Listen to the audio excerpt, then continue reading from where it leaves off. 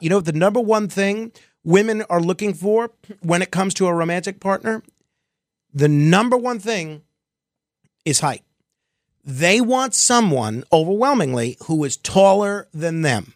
So that's the number one thing. Unfortunately, for a lot of folks, the next thing is income. If you're not making over $100,000 a year, you are going to have a tough time getting selected by 80% of the women in the online dating pool. Then it goes to education and everything else. Height is unfortunately number one. I don't think that was the case 20 or 30 years ago. 800-848-9222. Robert in Suffolk, what's your question? Hi, Frank. Did you ever meet your doppelganger? What was it like? No, I don't think I did. When I was in baseball camp at Rich Martin's All-Star Baseball Camp at Hofstra University, I had a baseball coach. There was one of the coaches there whose name was Frank Kelleher, who people said looked like me. He was actually a college baseball player with Hofstra for a time. But no, I don't think we looked exceptionally alike. A lot of people said that I looked like Joey D'Angelo, the fellow that drove the taxi cab in which Curtis Lewa was shot. I could see that a little bit, but no, I never met anyone and said, oh boy, that person really looks like me. Because I did go see Liev Schreiber, who obviously a lot of people say looks like me in the play Talk Radio, but I didn't get to meet him after the show. So we never got the chance to have a conversation about how alike the two of us look with one another. 800-848-9222. Peter is in Harlem. Hello, Peter. Yes, Frank. You know, when Bloomberg was running for president, he went to a nursing home. And it was an older, one of the older guys was a former rag merchant. And he says to Mr. Bloomberg, he says, Mr. Bloomberg, you're a billionaire. And Bloomberg said, of course. He said, you must have hurt a lot of people to get to that point. My comment to you is, what do you feel about that? What do I feel about that?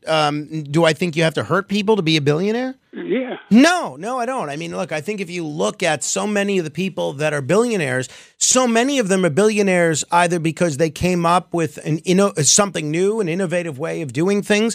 I'm thinking of people like Sam Walton. I'm thinking of people like Steve Jobs. I'm thinking of people like Sir Richard Branson. I'm thinking of people like Mike Bloomberg, or because they inherited their wealth. Right. And certainly if you inherited millions of dollars and you turned it into billions, you didn't necessarily hurt anyone. And I'll tell you, I work for a billionaire, John Catsimatidis, who was a star in 5 different businesses.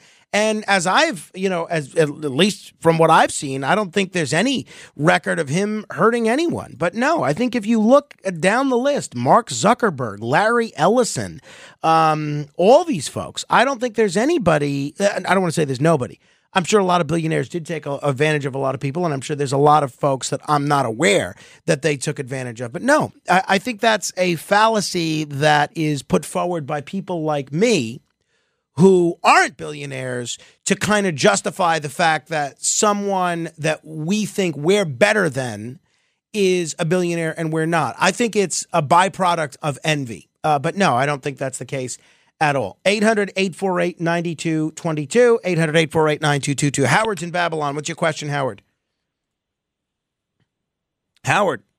All right, Howard's busy. 800-848-9222. Jay is in Cincinnati. What's your question, Jay?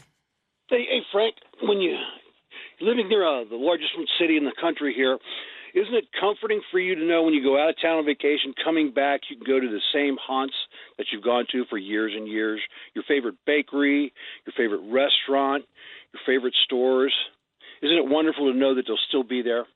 Yeah, I mean, of course. I mean, that Sinatra song with the line, it's nice to go traveling, but it's so much nicer coming home is so true. I mean, there was about 7 years where I did not set foot outside of New York City because I felt that I just loved New York City, that I was a part of it and it was a part of me.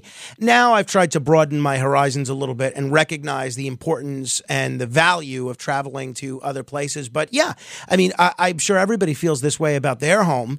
At least I know a lot of people do. But I think it's a wonderful thing to be home and to know what your favorite bagel store is in which neighborhood. Absolutely. 800-848-9222, 800-848-9222. Chris is in the Catskills. What's your question, Chris?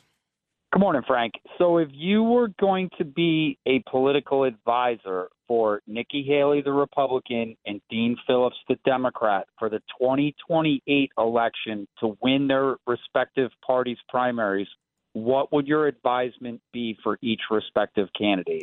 Meaning right now, what would they have to do?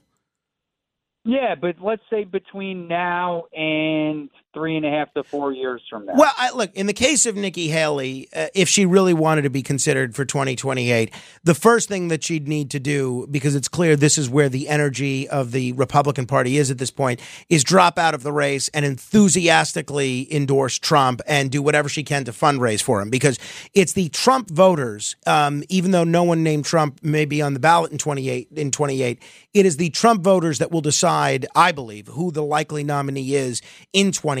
So I would say that's the first thing that she needs to do. And I think she needs to reevaluate her approach to foreign policy and realize that's the Republican Party of years past. As far as Dean Phillips, that is, that is a much more interesting scenario because he really does check a lot of the right boxes. So in terms of what he would do, I think that might be a little bit more difficult to answer. I think if I were advising him, what I would suggest is that you run for governor or U.S. Senate in 2026 and try and make your way back that way, because I think he's alienated, unfortunately, because I like Dean Phillips, he's alienated a lot of the power brokers that he'd need to make a serious presidential run as far as I'm concerned.